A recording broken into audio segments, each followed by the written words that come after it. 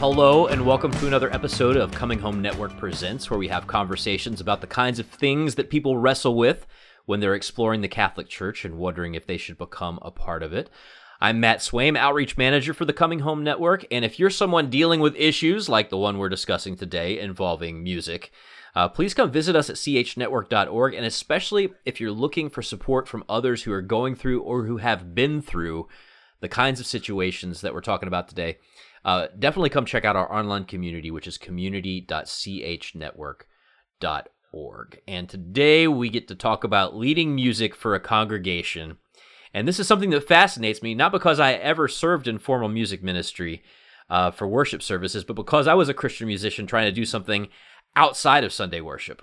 But the two gents I've invited on today both have that background in leading music for congregations, and I'm excited to hear what led them to that, how they approached that, and what changes they began to explore and eventually enter the Catholic Church. We have today T.L. Putnam, who is product manager for Verbum, which is a Bible software platform that basically everybody should own. And then Nick De La Torre from Awaken Catholic in the Diocese of Toledo, who puts out all kinds of great videos all the time. Excited to have you both, gentlemen. Welcome. Thanks for having us. Here. We can get into the full stories of how you ended up Catholic people can go check out your Journey Home episodes, and I encourage them to do so. But I want to talk about kind of your faith background and what led you to want to get into music. And Nick, yours is a little bit more messed up and complex. So let's go with... That's probably true just about me as a person. You weren't as much of a good church-going boy as TL and I were. So talk a little bit about how music played a role in bringing you back to some kind of faith and what led you to get involved in the music where you were gathering. So for me, music it serves in my story as kind of an analog for my soul, because music was all about me. From probably my freshman year in high school on, I was told that I was going to be the next Josh Groban, and that I would, I studied voice performance and so opera in college, and my goal was to just be a famous opera singer. So the whole thing was about glorifying myself. And well, you're on a show with me, so that shows how that worked out. This is not the A League, so yeah. Well, and I appreciate the beauty and history and tradition of opera, but I don't even love opera that much. It was really more just that I happened to just be pretty decent at it, and I had a really, really good trajectory, really good reasons to think I would succeed. I wanted to see my name in big lights at the Met, and so it serves as an analog for my life, my soul, because my life was about me. I wanted to be popular. I wanted to be rich and famous. And when I had my conversion experience in college, I had to basically totally upheave everything about my existence up to that point, including music. I had to reassess why I was doing music, how I was approaching music, because it became very, very clear to me that the trajectory I was on was explicitly for my own glory. And so, but also in line with that, I also grew up like a heavy rocker. Like, I loved rock music. I still love rock music. And so, and on top of that, I am Cuban American. So I was brought up in a very Cuban household and listening to salsa music and merengue. And so I just had this really weird, conglomeration of different flavors, and just very strange. So when I converted, I basically just dropped off the musical face of the earth, and I had to start from square one. So I went a little bit of time not doing it. My professors at the university that I was studying opera were just totally flabbergasted by my choice. They didn't understand it. And it's obviously there's nothing evil about opera. There's nothing bad about it, but they had a hard time understanding that for me and the reasons I was doing it, I had to stop. And so that was really weird. But I definitely feel now in retrospect, it was the right decision. It was a Holy Spirit thing. As much as nobody around me understood it.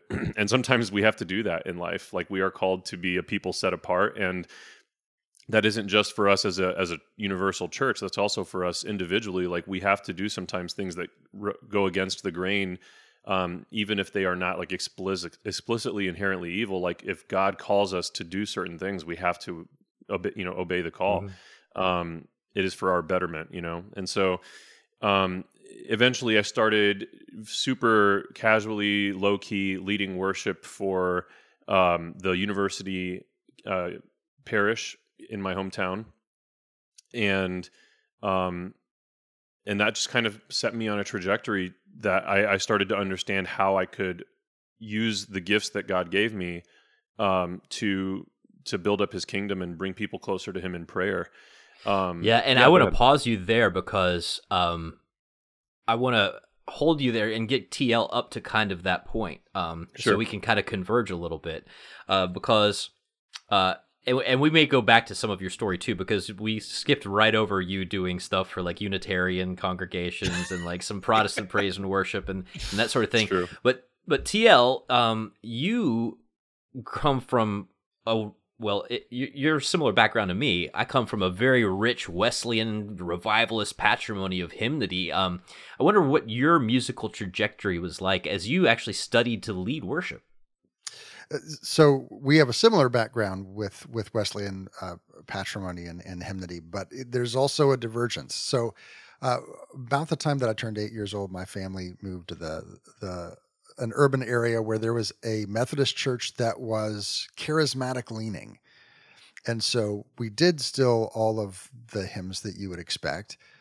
But we also had a whole bunch of Hillsong or Vineyard or whatever else thrown in of different song. Maranatha, all that fun stuff. Oh, absolutely. A whole lot of the Maranatha.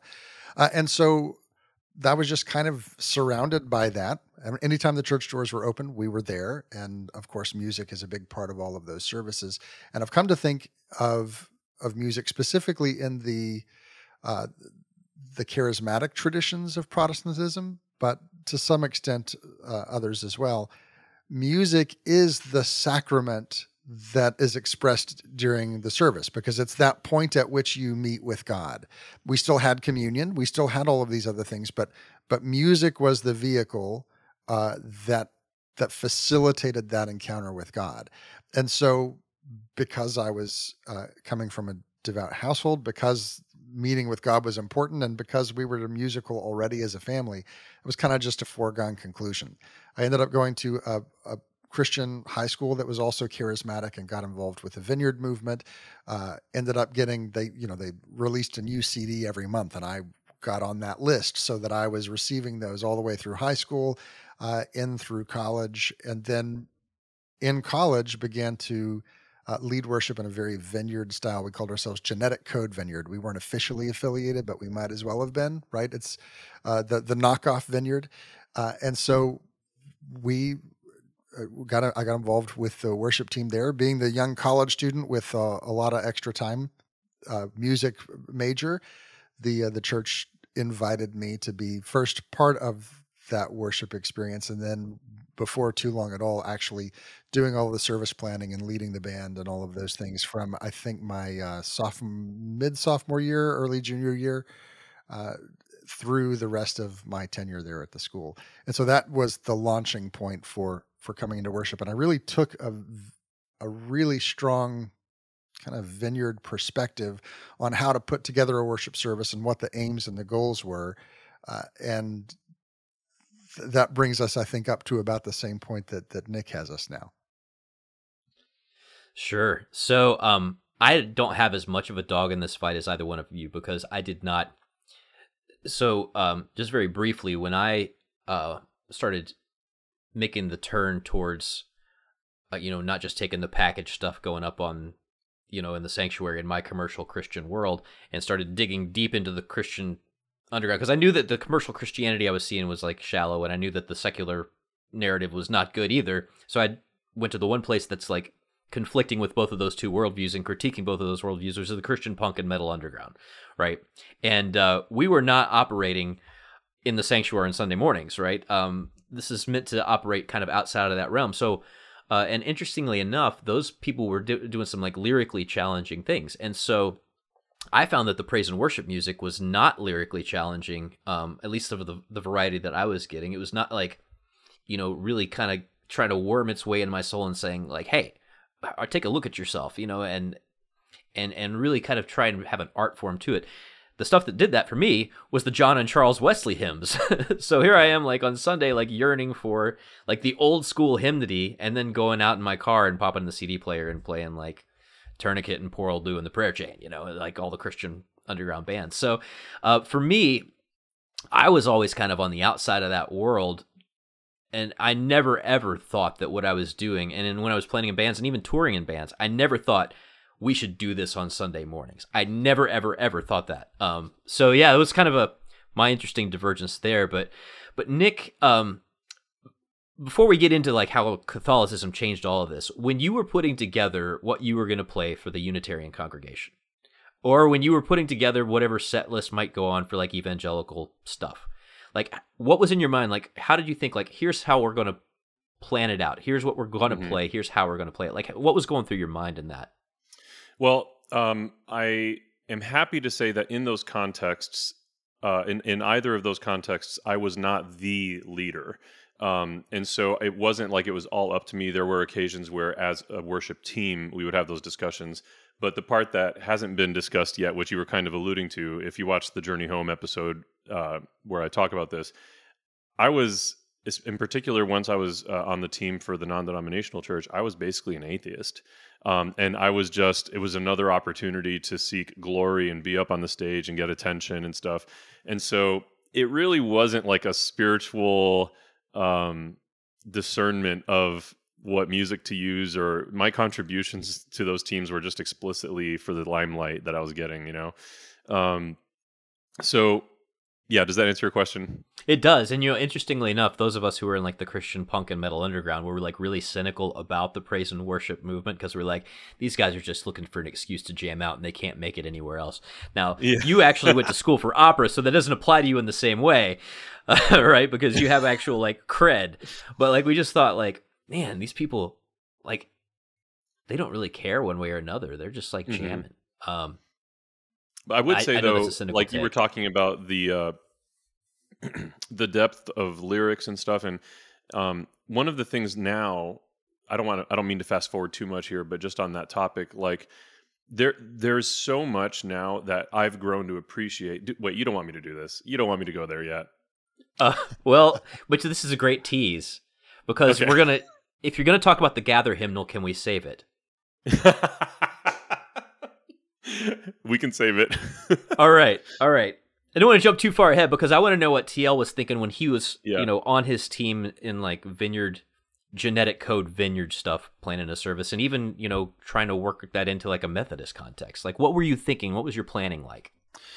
So early on, the planning, there's a whole lot that goes into this. First of all, with hymnody, you have familiarity. So you can span that out over years, and you can play a song you haven't played in a long time. And it's like, oh, we're back to this one again.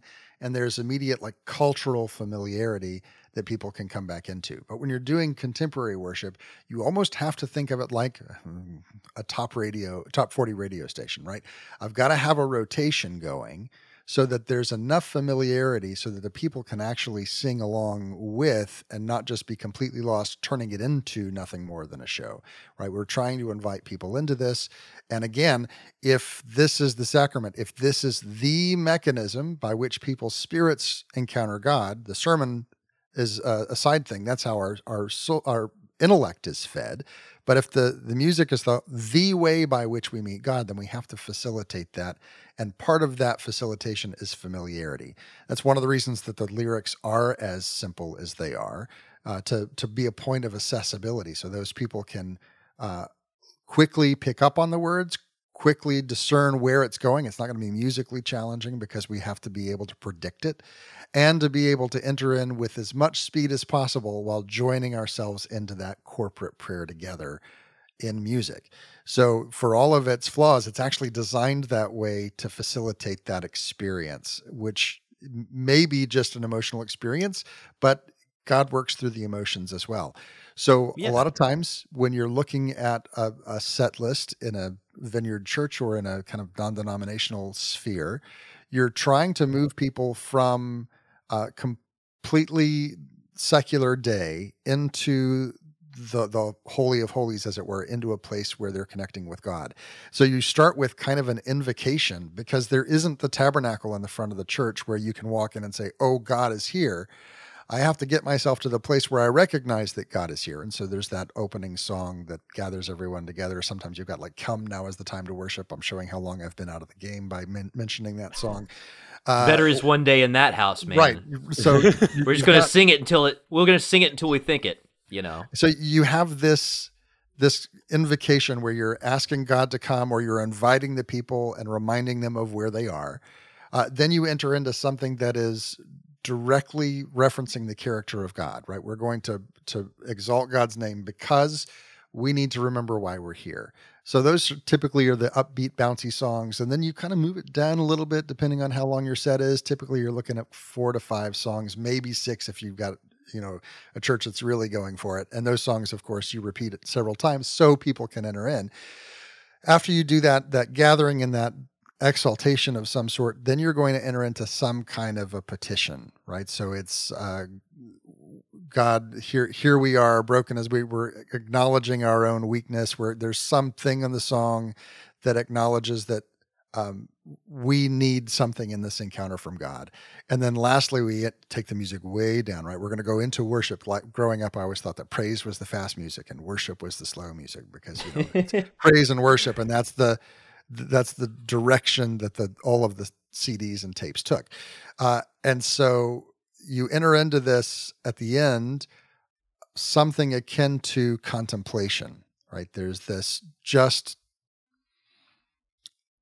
focusing on who God is in a tender way, and sitting there as long as you can, because it's in that spot after people have recognized where they are, recognized that God is good, recognized that I need something from him.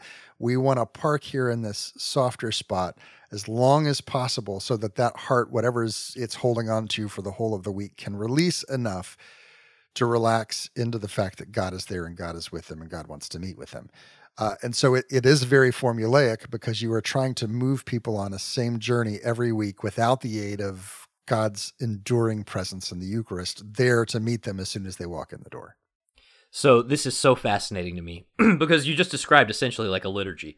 Absolutely. That's exactly what I was going to say. Even though you didn't believe in liturgy at all. And this is so fascinating on a number of levels. And Nick, I'm curious about your thoughts on this too, is that what you're dealing with, because you don't have the objective reality of Jesus Christ present in the Eucharist, and he's real, and when the priest says those words, he's going to become real on the altar, no matter how dialed in you are or not. It's just going to happen. That's right. The burden then becomes on you as the worship leader to manufacture someone's experience of the presence of God, because it's a busted deal if you go and you don't come away feeling that. You're like, well, church wasn't that great today.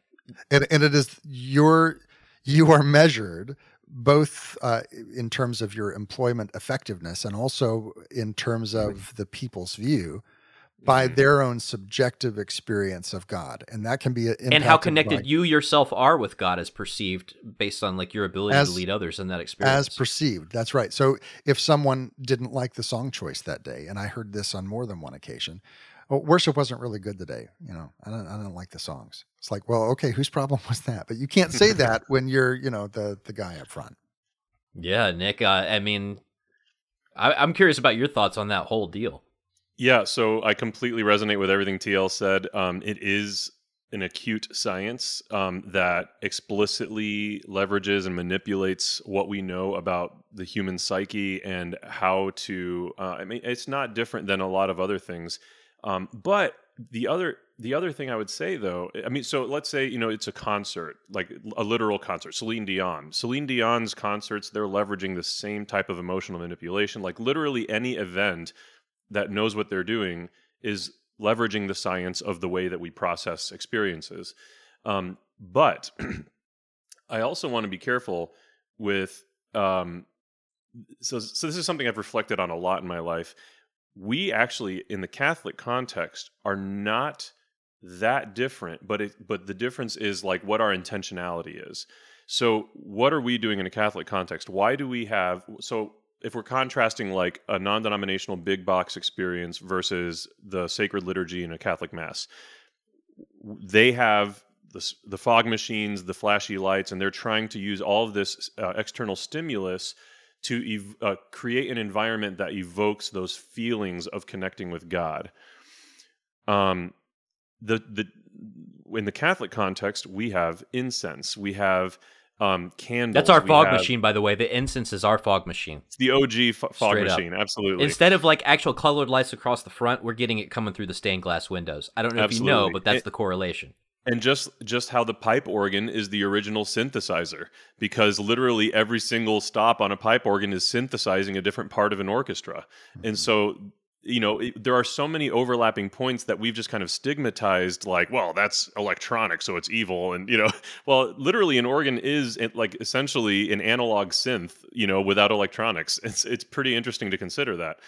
But anyways, we too, in the Catholic context, are trying to create an environment that evokes an experience, but it's less superficial. So what are we trying to achieve with the statues and all of these things?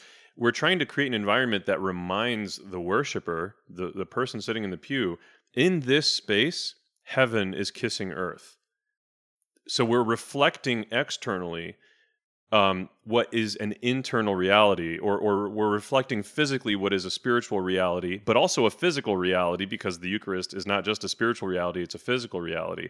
And so, at all moments, the Blessed Sacrament in the tabernacle, that church is heaven kissing earth. And so we have these statues of the saints and beautiful artwork that evoke that sense that this is a heavenly place, but we don't really talk about it enough to understand that that's what we're trying to achieve.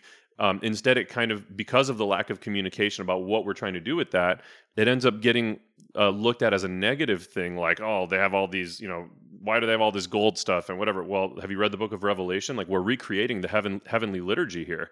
And so I think that there's a lot of overlap in terms of what is being worked towards, but there's also an underlying ethos and like, what is the purpose behind what we're trying to do? That is, I think, an important diverging point. Well, so I'm actually going to push on that just a little bit, because I would say that you're definitely going to have those people who are all about the experience, and they know that if they tweak that this one thing or move that one arrangement piece over here, they're going to be able to control the response. But again, this goes back to Thomas Aquinas. It's all about what the intention of the act is, as to whether the act is good or bad. And so using that term to manipulate, it is a true sense, but we tend to think of manipulation as always being nefarious. And I think that there's something to be made, specifically when I was doing it, there really was a desire and intent to facilitate and to create the environment that would make it easiest for someone to have that encounter, knowing that you can lead the horse to water, but you can't make them drink. And so I think in the most charitable light possible that there are in all of the different churches, at least some places, and I would venture to guess a good portion of the churches and the people doing this kind of music are doing so because they have a genuine desire to connect with God, and they don't have any other context or framework by which to do it, right? You've got this 20 to 30 minute music set to facilitate that encounter, because once that's done, then the preacher's going to get up and the mood's going to be ruined, and you want to have them in a spiritually receptive place so that they can get that encounter before their intellect is fed, right? So, and then of course you come back at the end. Going to say, right? Then you come back at the end and you bring that one more little closing song as to remind everybody, yeah, we were here and God was here with us.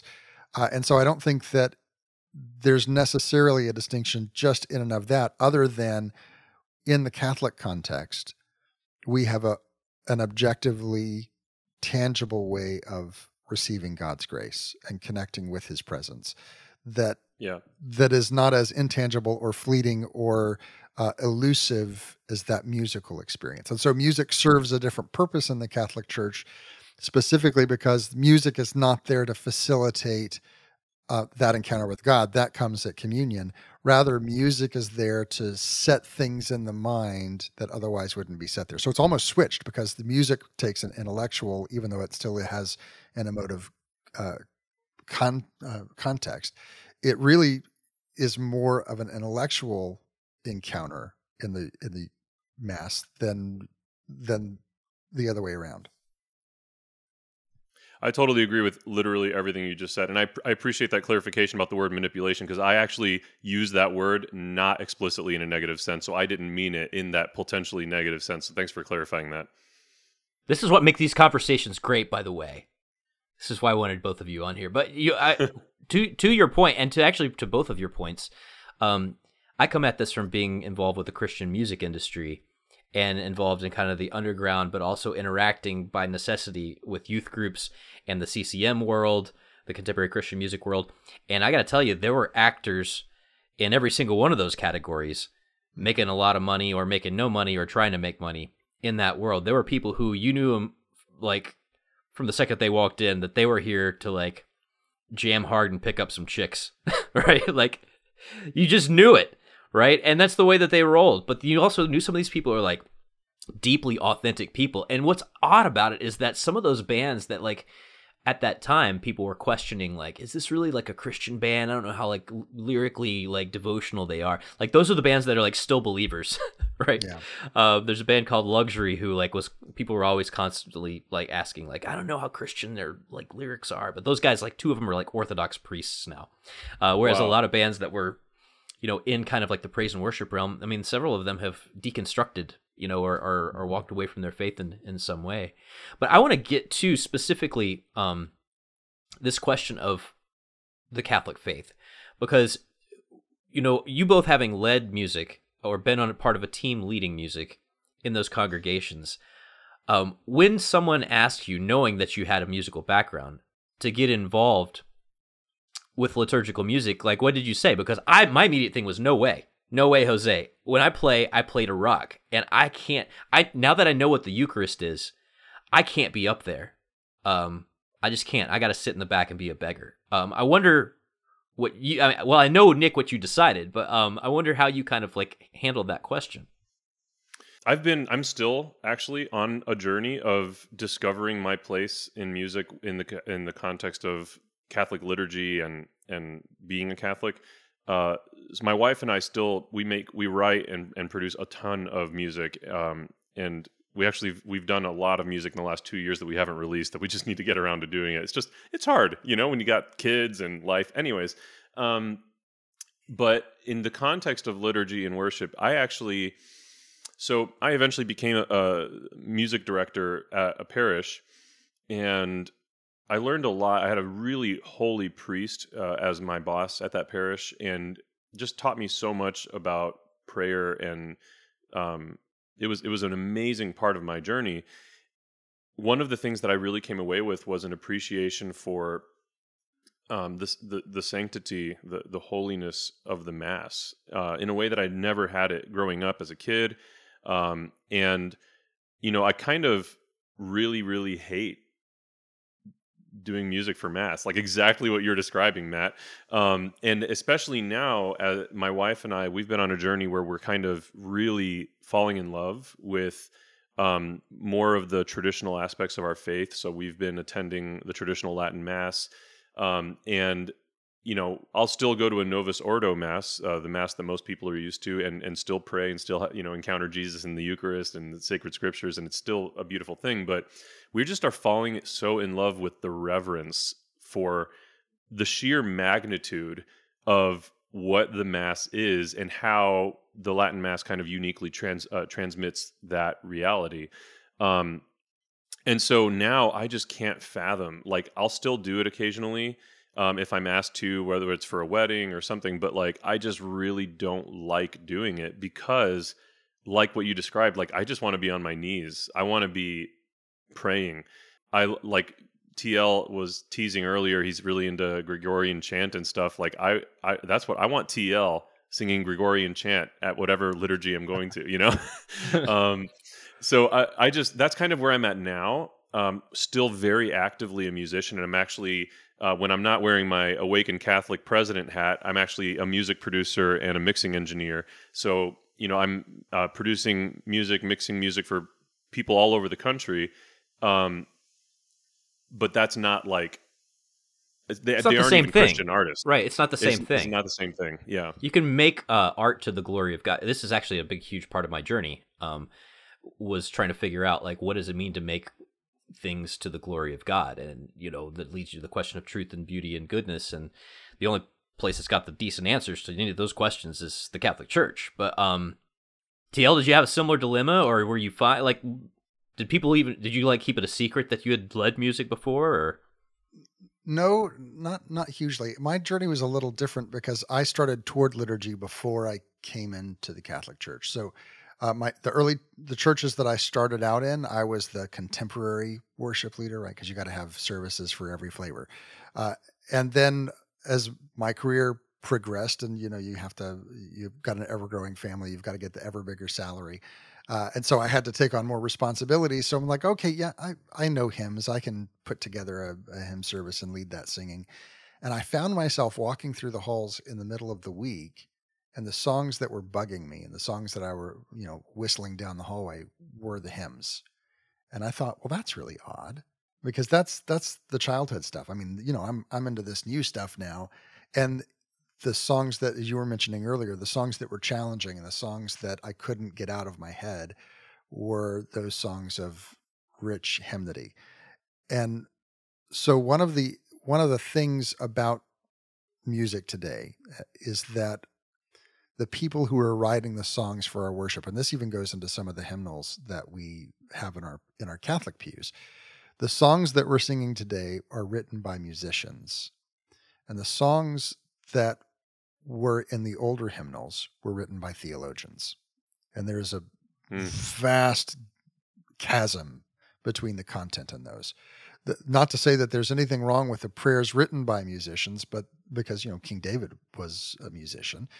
But there's something about having a theologian like St. Thomas Aquinas, who wrote so many of our Eucharistic hymns, and the content that those bring into us and the prayers that those songs put into our mouths, as opposed to someone from a hymnal that has already been mentioned that I shall not name. There's a big difference in the kinds of things that we're singing as a community. Even before I was Catholic, one of my questions was, are we really worshiping? Right? We've got the song, I worship you, Almighty God, there is none like you, right? That's an old Maranatha song. The question is the statement and the declaration of the word worship actually in itself worship? How am I worshiping? And so the question is, what are we doing with the songs that we're singing? What are we accomplishing with those things if it's just sung words? So those words have to burrow into us and move us to action. Otherwise, it's just pretty music and emotion. And so I already was moving in that direction towards being really intentional about where songs were placed within a service and what it was accomplishing at that place, so that it upheld the action that was already going on rather than just kind of being a standalone unto itself. And so when I came into the Catholic Church, a couple of things happened. First is I joined a choir for a while, but that got harder as I got more kids. But I wanted to step back because I recognized that this is so different. Going back to that whole question of top 40, I don't have the repertoire to be able to lead this people into the experience that they need. And then the longer that I've been around and in Catholicism, I've looked at said, I have too much baggage personally from the quote unquote traumas of subjective experience being laid upon me, that I don't want to be involved in that place. I want to sit back and I want to support the musicians that are there and help maybe form some of the intellectual ideas around music. But I just want to be in a place where I can participate in the liturgy from my place and support the singing by singing strongly, letting everybody else around say, oh, I need to match that energy, right? But not be the guy behind the organ or selecting the hymns, and it's really easy where I am to not do that because the person who's there is excellent. It's harder in some of the other places where I've been where it's like, that's tuning is good. Oh, let's rethink this. You get that I could do better syndrome, and then you're in trouble. Yeah. Then your pride takes over. But you just mentioned something, and I don't know if you even notice this in your non-denominational context,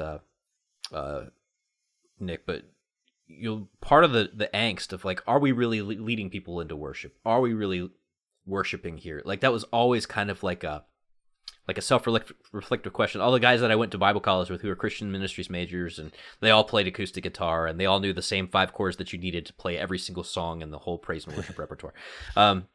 It's like, but are we really worshiping? Like, there's even that song that came out. It might have been Matt Redman. That was Heart of Worship. So It was like the self-reflective song that came out because all these people were worried about being praise and worship leaders and the attention all being on them. So Matt Redman writes this self-reflective thing. It's like when the music fades and all is swept away, I want to come back to the heart of worship, which is not about me up here on a stage playing guitar. It's all about you. And what happens? Every single praise and worship leader adopts that as their like, jam out song, right? So like it's this, but even Matt Maher did it. I know, like everybody's done it at this point. But what's interesting about that story that everyone sings it and doesn't know it is that was the song after I think a 6 months, maybe a year absence of music at their church because the pastor says, we're not doing this right. And so we're not doing it anymore. Cut all their music. And that was the song that they reintroduced music back to their congregation. Well, what do you know? So with that in the background, I mean, I think that really tells the story of what the dilemma is for so many people who are in that, like, are we really worshiping? And the answer is, well, no, you're praising God, right? But the essence of worship is sacrifice. Like, if you don't have sacrifice, you're not worshiping. And that's the thing that was missing. We were offering praise. And to this day, I think that this is one of the issues why Protestants and Catholics have so much, like, language barrier, because they don't understand our prayers to the saints. They don't understand our intercessions through Our Lady. They don't understand any of that, because to them, praise and worship is a musical genre, right? To them, like, there's no distinction between praise and worship, which have significant distinctions in the Catholic context, and the most important distinction being that worship involves sacrifice. Worship in every world religion going back as far as you can find, and as far around the world as you can go, it involves sacrifice at the center of it. And that was something that I don't think I realized was the missing piece until I started to realize the reality of the Eucharist. So when we first became Catholic, my wife also grew up in a charismatic background, and her thought was, and she said out loud, okay, we can do this. I'm ready to do this, but I'm still going to need to go and visit a praise and worship service like once a month, maybe once every other month. And I thought, yeah, I can see that. I don't need that, but I can see that for you. 3 weeks after we came into the church, we ended up at one of the larger, well-known churches that if I were to say the name, people in that context would say, oh yeah, we sing their songs all the time. We were down visiting family. We went to that church, and we got about 3 bars into the song, and my wife, who was expecting to just really enter into this experience, just kind of looked around and thought, is this all there is? And, she'd received the Eucharist for literally 3 weeks, and she's looking around going, they're asking God to be here, but if I walk into the church and I see the red candle, I don't have to work up anything. I don't have to beg. I don't have to ask. Ooh. I could be in the worst mood that I could be in, and I could walk in, and Christ is there regardless of how I feel. And I could not notice him, and he would still be there. Yeah. And so much of this service that she was experiencing is us pleading that God will show up, and there's just so much more. And she has not had any desire to go back since that day. Wow. That's good stuff. Nick, you were going to say something. Yes, I was. You don't even remember what it is. It had to do, I think, with lyrics. So, like, TL was kind of explaining a lot of what goes into the development of these songs earlier on in this recording. And I was thinking also about, like, so he was talking about the ways in which they are intentionally developed to be easy to dive into, easily retainable.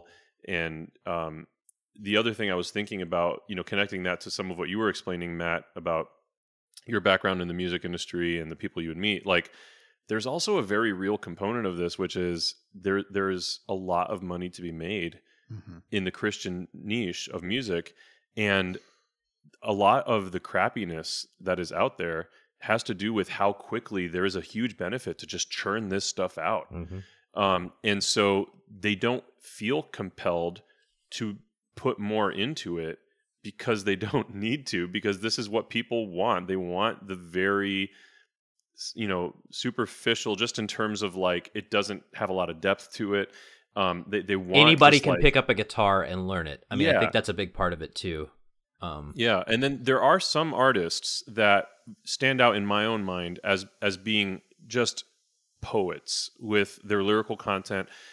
So Phil Wickham is a guy that, to me, especially some of his older stuff, like his first 2 or 3 albums, are just so extraordinarily beautiful. Some of the things he did with the Psalms, and like they just evoke.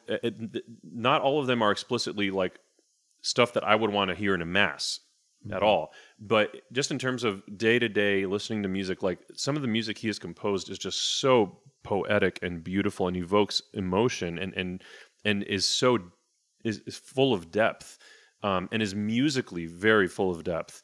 And that's a stark contrast to a lot of the other stuff that's out there. And to me, like getting back to what TL was saying about the theologians who would compose a lot of our lyrical content, like just, you were talking earlier, Matt, about the Gather hymnal. Like, there's stuff out there. No, you were talking about the Gather hymnal. I stopped you.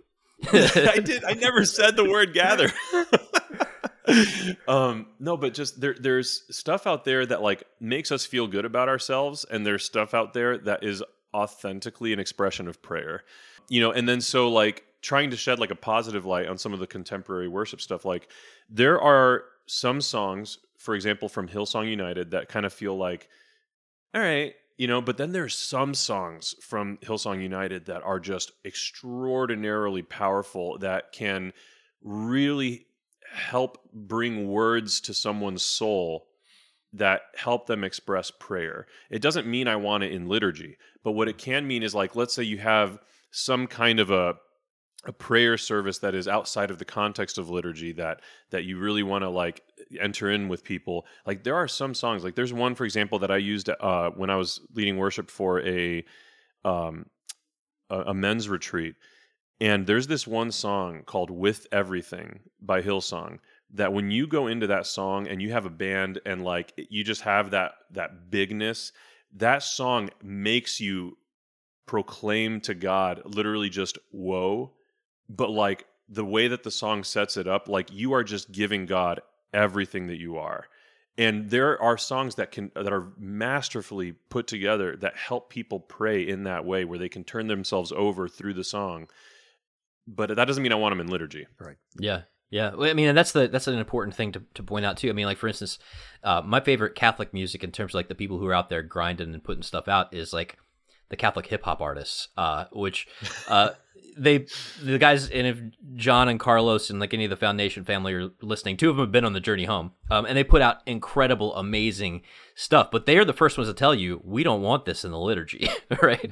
This is an expression of who we are, because what we receive in the liturgy flows out into everything else that we're doing out wherever we go. So, I mean, there's a lot to be said for that whole question, but I wish we had a whole lot more time, but we don't. So I want to give like a chance for you to mention where people can find the stuff that you do, so they can plug in and find out your projects. I'm gonna start with UTL. If listeners want to and viewers want to get connected with you, and I mean they really just should get Verbum if they don't have it already. They just plain old should. But how can they do that?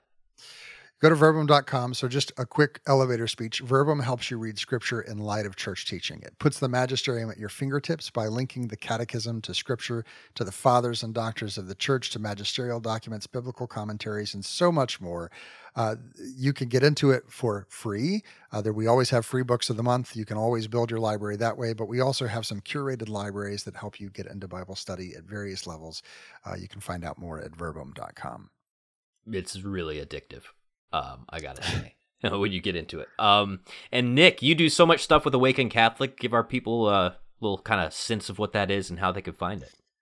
Absolutely. So the biggest thing that we're trying to get in front of people right now is our app. So we have, I think, subjectively, one of the coolest Catholic apps out there. You can learn more about it by just going to get.theawakenapp.io. But it has the only that I know of trilingual prayer library, so you can toggle between English, Spanish, and Latin for nearly every prayer in the prayer library. And our prayer library might be one of the more elegant options as far as Catholic apps go with prayer libraries. We also have a music library with original music from different Catholic artists, including the music that my wife and I make. We have video and audio podcasts that are produced here at Awaken Catholic Studios. And then it's also just a great community app if you want to interact with people and not be on Facebook and Instagram. We also do live streams. I host a daily scripture reflection through the app. And then there are several other ones that take place, different seasonal liturgical season devotions. Like right now we have ours called Awaken Your Lent, and there's a couple of priests that are doing stuff there, and there's all kinds of fun. Get.theawakenapp.io.